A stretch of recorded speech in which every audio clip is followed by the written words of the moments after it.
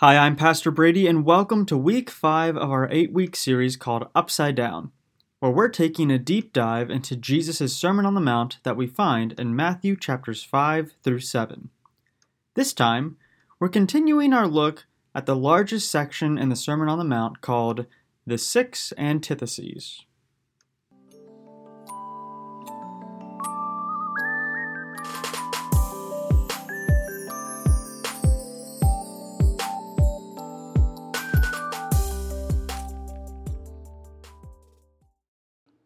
Got a thumbs up. All right, let's go ahead and rock and roll this thing. So, again, I just want to say, hey, it's good to just be with you here tonight. I really just appreciate these nights to be here with you. So, glad you're here with us. And tonight marks week 5 of our lesson series, Upside Down, where we've been going through the Sermon on the Mount. And so this is an 8-week series, and so we just passed the halfway mark. We're starting the second half as we are diving deep into Matthew chapters 5 through 7, where the greatest sermon ever preached is found, the Sermon on the Mount. And so as we've been reading through the Sermon on the Mount, we're keeping a focus on the closing words that Jesus had to this sermon whenever he said this. This is Matthew 7, verse 24. He says, "Anyone who listens to my teaching and follows it is wise, like a person who builds a house on solid rock." So with this in mind, what particular teaching did we talk about last week? What did we talk about last week? Now, I am going to call on Aiden for this one. Aiden, you said it right on the money. We started talking about the 6 Antitheses. That's a fun word. The 6 Antitheses. And the whole thing about the 6 Antitheses that we saw, so we only covered the first 2 of the 6. But we saw Jesus, he kind of had this pattern that he was using throughout these 6 antitheses. Does anyone know what that pattern or phrase was? Dunkaroo. That is right on the money. Right on the money. We see this used kind of over and over where he starts up by saying, "You have heard this. Your ancestors have told you this, but I say." And so what Jesus is doing as he's telling those on the mountainside, and what he's telling us today, is that these important commandments that we find in the Old Testament, such as some of the 10 Commandments, you don't quite have the full story. Like, you know kind of what it means, like the very basic meaning, but there's so much more to them. And so Jesus, he was all about expanding our understanding. And for these 2 antitheses we looked at last week, what were the 2 commandments he was looking to expand our thinking on, Swoby? Do not commit murder. Do not commit adultery. That is exactly right. And so he's looking to expand our understanding of those two commandments. And so right now what we're going to do tonight is we're going to be tackling 2 more of our 6 antitheses. And just for time's sake, we're actually going to be skipping over the middle 2, and we're just going to be jumping to the final 2, so number 5 and 6. So on your own time, on your own reading, maybe in your small group, take some time to just read into 3 and 4. But just for time's sake, we're going to be diving into 5 and 6. And so with that being said, let's take a look at antithesis number 5, looking at Matthew chapter 5, verse 38. And Jesus tells us this: "You have heard the law that says, the punishment must match the injury. An eye for an eye, a tooth for a tooth. But I say, do not resist an evil person. If someone slaps you on the right cheek, offer the other cheek also." An eye for an eye.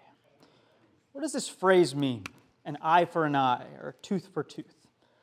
What does that mean? Jackson? Yeah, if they take something from you, take the same thing back. Yeah, it's pretty much just like whatever they do to you, you can do the same thing back to them. And so what's interesting is we see that this concept, this was a key part of the Jewish justice system. Say that 5 times fast. Don't actually say it. But the Jewish justice system, that was like the key part of it. So those sitting on the mountainside, they would have abided by this eye for eye, tooth for tooth concept. And so let me ask you all, what is a justice system? Or let me ask you this instead. what is a modern day example of a justice system? Taryn? Yeah, and what kind of determines whether something is a crime or not? We have like our laws, and one of like the main ways that we kind of think of it is like our U.S. Constitution. It's like one of our main ways. It tells us what our rights are as people, as individuals. It's our main way of justice, how we operate our justice system. It's based on the U.S. Constitution. And so for the Jews listening on that mountainside, what would their justice system have been? Does anyone know? What would it have been? Any ideas? Let's go Luke. Luke, what do you think? So that's definitely part of it, but I'm looking for like a specific, like, probably like a body of words that was kind of like defined what their justice system was all about, like how they operated, what they were supposed to do, how they were supposed to do it. Let's go, Grant. Ten Commandments, that was a part of it. The Ten Commandments were a part of it. A part of this grander, the Torah. Man, you're even whipping out the big words. But yes, the Torah. And so, who knows what the Torah is? Miriam? It's part of the Old Testament, but it's a very specific part of the Old Testament. No, Nadine? It's the first 5 books. Yeah. And what are the first 5 books? Genesis, Exodus, Leviticus, Numbers, Deuteronomy. So these 5 books, that was not in unison at all. We got to work on that. But those first 5 books, they were written by Moses, and in them contained the law. The law. That's what it was referred to. So you'll see all throughout Scripture, after the Torah, the first 5 books, you'll see something referred to as the law, even in the New Testament. And so in the Torah, there are 613 different laws that the Jewish community was to follow. That was their justice system. And so it included the 10 Commandments in that. And so they would have followed these 613 different rules. That was like their way of life, their justice system.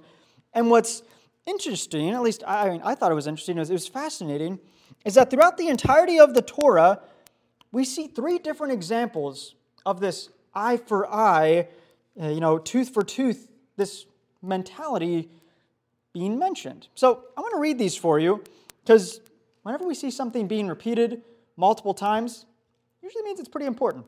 So let's read this first one. So the Jews, they would have first heard this concept back in Exodus 21, where it said this: "Now suppose 2 men are fighting, and in the process they accidentally strike a pregnant woman that causes her to have a miscarriage. If no further injury results, the man who struck the woman must pay the amount of compensation the woman's husband demands and that the judges approve. But if there is further injury, the punishment must match the injury. That means a life for life, an eye for eye, a tooth for tooth, hand for hand, foot for foot, burn for burn, wound for wound, and bruise for a bruise." Interesting. Well, a little bit later on, Leviticus, we see another example. "Anyone who injures another person must be dealt with according to the injury inflicted. A fracture for a fracture, an eye for an eye, a tooth for a tooth. Whatever anyone does to injure another person, they must be paid back in kind." Last one. Deuteronomy 19:21. "You must show no pity for the guilty. Your rule should be life for life, eye for eye, tooth for tooth, hand for hand, foot for foot." Okay, wow, we get the point. But again, the reason I wanted to read all 3 of these is for something like this to appear on 3 different occasions throughout the Torah, that would have meant that those Jews listening on the mountainside, this would have been so important for them to follow. This would have been so crucial to their lives. And so the question we should be asking ourselves right now is, why is Jesus working to drastically flip this line of thinking upside down? Because Jesus is telling us, do not resist an evil person, and to offer the other cheek also.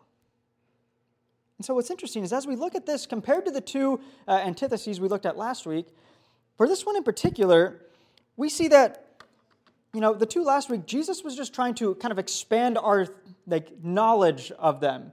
Just expand our thinking. What he taught was in the same line of those commandments. But here, we see Jesus is almost saying, no, don't listen to these old laws anymore.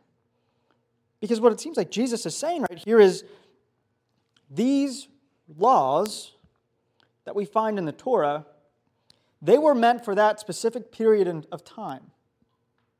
But what Jesus is saying now, that I'm here, there's a new law that you're going to listen to. There's a new law that you're to follow. So once again, this is an example of Jesus showing his authority. And just a fun fact, does anyone know, whenever we see New Testament, there's actually a different name for it. It's not just New Testament, but there's also another word. It's new blank. We talked about this a few years ago, actually. I'd be surprised if someone can remember that. But it was new blank. Does anyone happen to know what it would have been referred to? Because the Old Testament, there's a different word for that too. It's old blank and new blank, but it's not Testament. Anyone have any idea? It's covenant.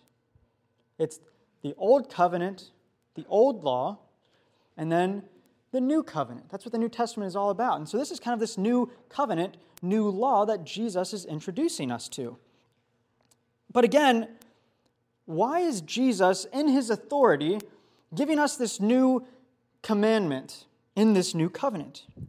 Why is he telling us to not resist an evil person and offer the other cheek? That seems kind of weird. So why is he telling us this? Is Jesus saying that if someone is doing something clearly wrong and evil, is Jesus saying that we're just kind of supposed to go limp and just watch that happen? No. Very clearly, no. That is not correct at all. You see, throughout these 6 antitheses, what Jesus is doing is he's challenging us to flip our understanding of what we think we know to instead say, there's a new standard that I want you to live by. Like last week as we talked about, thou shalt not murder, thou shalt not commit adultery, Jesus is saying, there's a new standard I want you to live by. Because yes, of course, I don't want you to do those things, but I don't even want you to get angry. I don't even want you to lust. There's a new standard that you are to live by. And that's what we see Jesus is doing right here. He is saying there is a new standard that you are to live by, and this new standard is what I'd like to call the Jesus Creed. The Jesus Creed. What is the Jesus Creed? Well, it can be summarized by 2 simple commandments. The 2 commandments that Jesus said are the most important of all. And what are those 2 commandments? Nadine? Love God, love others. Exactly. That is right on. That is the Jesus Creed. Love God and love others. And so when we look at this antithesis, where Jesus is calling us to turn the other cheek, this is what that means for us. Jesus is saying, if you are shaped by the Jesus Creed, by loving God and not loving others, that means you're going to love someone even if they are dishing out injustices. You're going to love them even then. If you're shaped by the Jesus Creed, you are going to respond to injustice not with retaliation, not with vengeance, but instead you're going to respond with abundant grace, abundant compassion, and abundant mercy. And it's done so in such a way that reverses that injustice in the first place. That's what the Jesus Creed does. And you can think of it like this. Dietrich Bonhoeffer, if you've ever heard that name, he's a fascinating guy. He was a German citizen during World War II. He was this great theologian, studier of the Bible. And during World War II, as a German citizen, he would have seen some great injustices committed. And this was his response to how do we respond to such evil? It's really profound. He says, evil will become powerless when it finds no opposing object, when it finds no resistance. But instead, when evil finds one that is willingly born and suffered, it meets an opponent for which it is not a match. Man, that's deep. You just got to read that 1, 2, 3, maybe 4 times to really understand what that means. And so, How can we live out this new commandment of turning the other cheek? How can we live out the Jesus Creed in such a way that stands against evil? Well, to answer that, I want to refer to one of the Beatitudes that we talked about. If you remember, way back in week 2 of this series, we looked at the Beatitudes. And Beatitude number 7 summarizes perfectly what it means to live this out.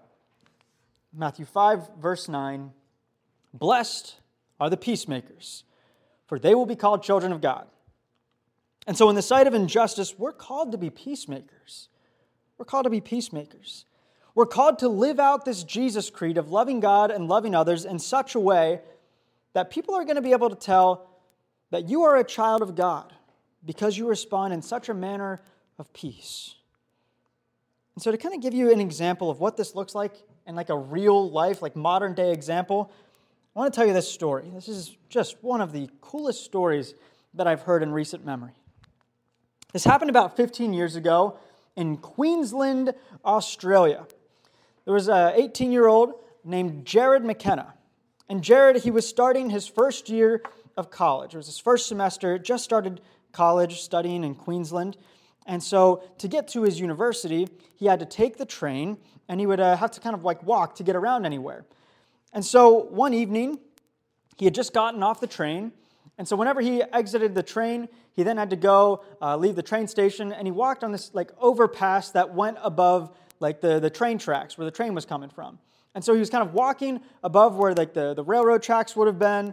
And as he's walking, he explained that he was kind of in one of those, like, as he defined it, an ADD-like dream state. Like, you know when you're just like really zoned out, like you're really pondering on something and you just don't have no idea what's happening around you? Like that's what he was kind of defined it as. And what he was thinking about was what he had been studying and reading on that train ride. Interestingly enough, he was reading the words of Martin Luther King Jr. talking about Matthew chapter 5, verse 38, which says, "An eye for an eye and a tooth for a tooth, but I say." And so he was just pondering that. And as he's kind of walking in this like daze, not really sure of his surroundings, all of a sudden, Grant, can you come up here for a second? So Jared McKenna, he's about 5'7", which is about my height. And as he's walking, all of a sudden, this towering, tall man comes up to him and in a gruff voice, and I want you to just give it, you got to really sell it onto me. You just got to scream, "Give me your money." So I'm just walking around. Oh, do I bump into you? Oh, yeah, I mean, like, you got to... Give me your money! You can have a seat. That was good. I was terrified. I'm terrified right now. But that's essentially what happened. And so he's like just totally like zoned out, and all of a sudden, this towering guy just bumps into him screaming, "Give me your money, give me your money." And so he kind of like quickly snaps out of it, and he's like in that panic state, like, okay, what am I supposed to do right now? And so he's like, do I try and run? Do I try and fight this guy? Neither are going to work out well for me. And so he's just panicking. And all of a sudden, those words of Martin Luther King Jr. and those words of Jesus start ringing in his mind. You've heard it was said, "An eye for an eye and tooth for a tooth, but I say." And so what does he do? Well, and is not really thinking clearly, he reaches out his hand and says, "Hi, I'm Jared." He didn't have money in his hand, not his wallet, just an open hand. He says, "Hi, I'm Jared." And the guy, he's stunned. He's like, "What is this guy doing? I'm trying to rob him." And he just shakes my hand. And so what he simply does in response is he just says, "James." He's like, no, I'm Jared.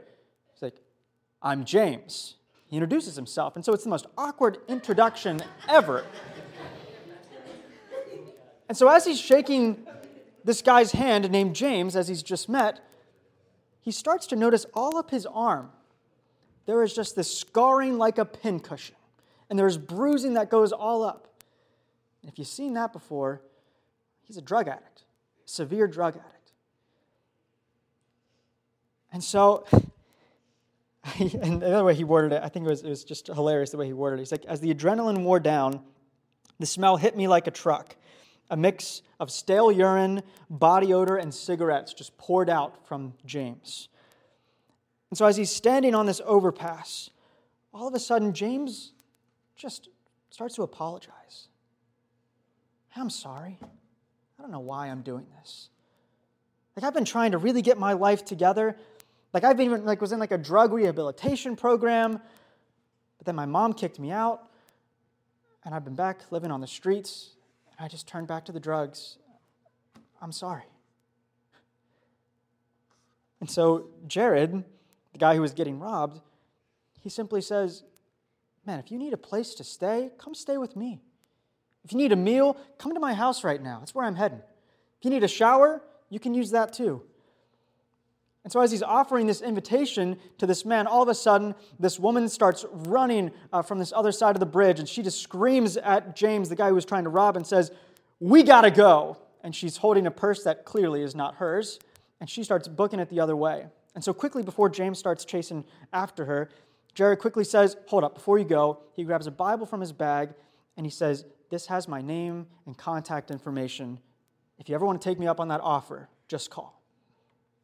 So he gives it to him, and as he hands him that Bible, this gruff, huge guy just breaks down in tears. I'm not talking like a little small tear, like waterworks flowing, snot just flowing out of his nose. Like he is just breaking down because he has never seen a love like this before.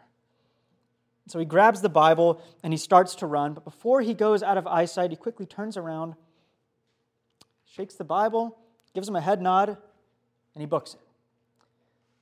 Now, Jared said he's never seen James again, but I can tell you,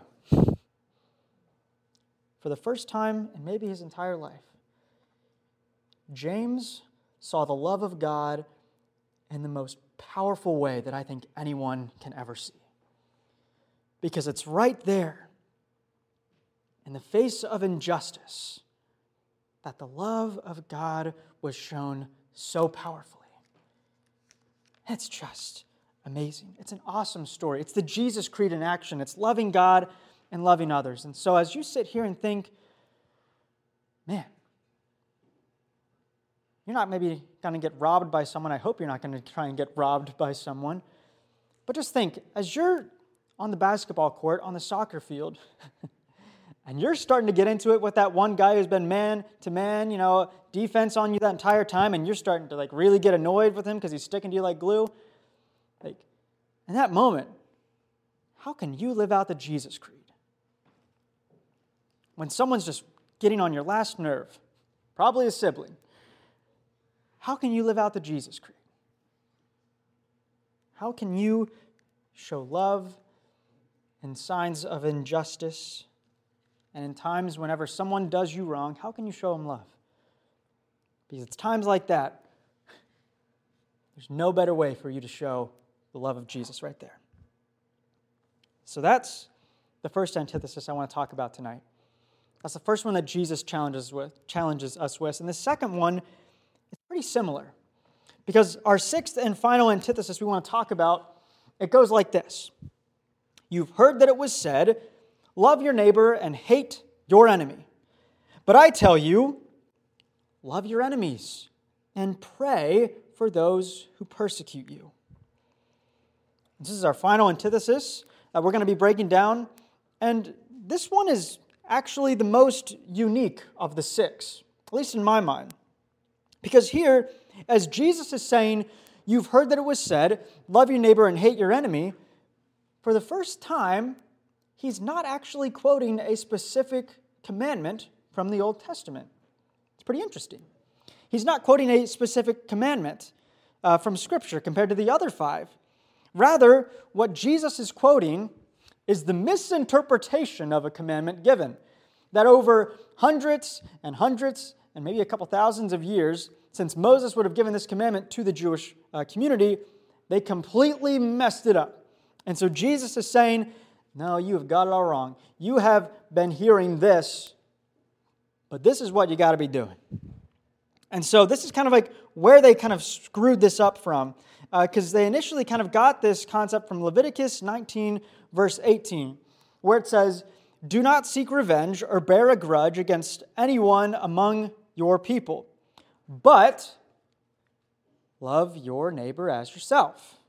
Thus says the Lord, I am the Lord. And so we kind of get that first part, right? Like where it says, love your neighbor, right on. But it never says anything about hating your enemy. And so what's interesting is we have looked, like this is just a mentality of hating your enemy that has just always been a part of human culture. Like let me give you an example. At the recent Waynesboro versus Greencastle football game, they had to have security keeping Waynesboro students from getting to the Greencastle side and Greencastle students getting to the Waynesboro side. Why? It's just a football game. Like it's just two schools against one another. Like there are Greencastle students here, there are Waynesboro students here, and we don't have security. So why would they need to do that? Well, it's pretty simple. Because we fell right into that idea of if you are not my neighbor, if you're not on my side, you're my enemy. I don't care about knowing you personally. Just because you wear a W and I wear a GA, you're my enemy. It was as simple as that. And this is a concept that we've always had. And that's how the world has always taught us to respond, to be judgmental, to be on guard, to be untrusting of those around you that you may not know. That's what the world has taught us. And maybe it's someone from a different country or culture than us. Maybe it's someone who believes differently than us. Maybe it's someone who looks or sounds or speaks differently. We've always been taught by the world to think of them as an enemy. We think poorly of them. We talk poorly about them behind their back. And if we're so bold, we may even talk poorly right in front of their face to them. And sadly, that's just how it's always been.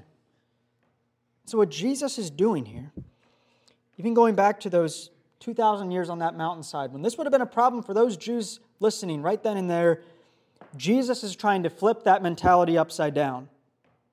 Because if we are truly going to live out the Jesus creed of loving God and loving others fully, that means that we need to fully buy into Jesus' words right here. Listen to this. This is Matthew 5, verse 44, where he says, "But I tell you, love your enemies." And do what? Pray for them. Pray for those who persecute you. Love your enemies and pray for them. And why is it so important to do that? Well, one, Jesus told us to do it, so that makes it pretty important. But he explains it further in these upcoming verses. Picking up at verse 46 here. He says, "If you love those who love you, what reward will you get? Are not even the tax collectors doing that? Like the people who the Jews would have looked the lowliest upon, the tax collectors, the sinners, don't even they love those who love them? And if you greet your own people, what are you doing more than others? Do not even the pagans do that? Be perfect, therefore, as your heavenly Father is perfect." In other words, what Jesus is trying to say is that all people, even those who are not followers of Jesus, those who are not Christians, they love their neighbor. They love those who love them back. That's simple human nature to do.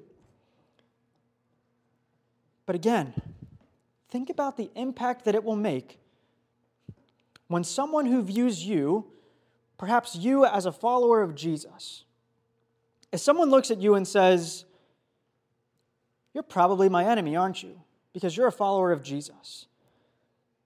And instead you respond to them in that Jesus Creed way, where you are showing them love like no other, where you are praying for them so passionately, they might start to think a little bit differently.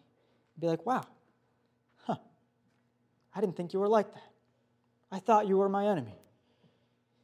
So I want to tell you one more story as I conclude our lesson here tonight. And I think it's just a very practical example of what I think it means to show love to someone who might view you as their enemy. So again, this happened a few years ago, and it's a pretty fascinating story. So it's a college professor, and he's at a Christian Bible college. He's a professor at a Christian Bible college, And he started meeting with a young freshman student at one of the local coffee shops on campus. And they would do this maybe like once a month, sometimes twice a month. But they would just meet, talk about life, talk about what they're studying, and just get to know each other better. And they grew closer together, and they became friends. And so they started this whenever, he was just a young freshman, and they did this all throughout his 4 years. But it was after 3.5 years, this student was entering his final semester as a senior. He's getting ready to graduate, move on to the next step of his life. And it was at that time that the student, he came into the professor's office, which was a little weird because typically they would meet in like the coffee shop. But the student came to the professor's office and he told him this. He said, "I read your recent blog post." Professors have a lot of time. They like to share their thoughts. Wrote a blog. And on his recent blog post, he says, I read it, and I read your blog post about homosexuality. There was a long pause. The professor responded, "What'd you think?" And the student simply said, "I'm a homosexual." And after another long pause, the student then asked the professor, "But can we still be friends, though? Can we still be friends?" Because in the mind of that student, he's thinking, simply because I'm a homosexual, you're my enemy. That's what's going on in his mind. And so the professor, he says, with the most endearing smile, he says, "Of course we can be friends. Of course." So the student, he went on to share about why he thought of himself as a homosexual. And multiple times as he's sharing his life story, he would often pause and say, "But we can still be friends, right? Like we can still be friends." "Yes, of course, we can be friends. You're my neighbor." He told him time and time and time again. And so they would continue to meet for the rest of that semester. And at graduation, they saw each other one final time. They gave each other a hug, and the student said to the professor, "Thank you. You were truly a friend to me. Thank you." That's how we want to live out the Jesus Creed, right there. We want to be someone who can be a friend to all people, even whenever they know that you might not agree with them on everything, that you might have different views than them. It's still letting them know, I love you, I am your neighbor, I am your friend. That's what living the Jesus Creed means. And so we're going to love our enemies. We're going to pray for our enemies. And we are going to be peacemakers. That's our goal. That's the lesson that we want to live out this week. And that's how we're going to live out the Jesus Creed. So let's do it. And let's pray, and then I'll get you guys into your small groups and talk about this a little bit more. Heavenly Father, Lord, I often think how we were your greatest enemy. We were sinners, unclean, undeserving sinners, and yet you sent your Son to die for us because of your amazing love. Thank you. And Lord, it's my prayer that each of us in this room, that we can take from your example, and we can go out and we can show that same love to others so passionately. Whether it's someone who might view us as an enemy, whether it's someone who might be doing a wrong and injustice, may we just be able to show them love and show them peace and kindness in such a way that it flips all upside down. Thank you for your example. And may we take this lesson to heart and live it out strongly. We pray this in your Son's name. Amen. Thanks for listening to tonight's lesson. As always, you can go back and listen to any previous lessons that you might have missed. Also, if you want to stay up to date with what is happening in the Five Forks Student Ministries, we encourage you to follow us on Facebook and Instagram, where you can find us under Five Forks Students. Or you can check out our website, ffbic.org/students.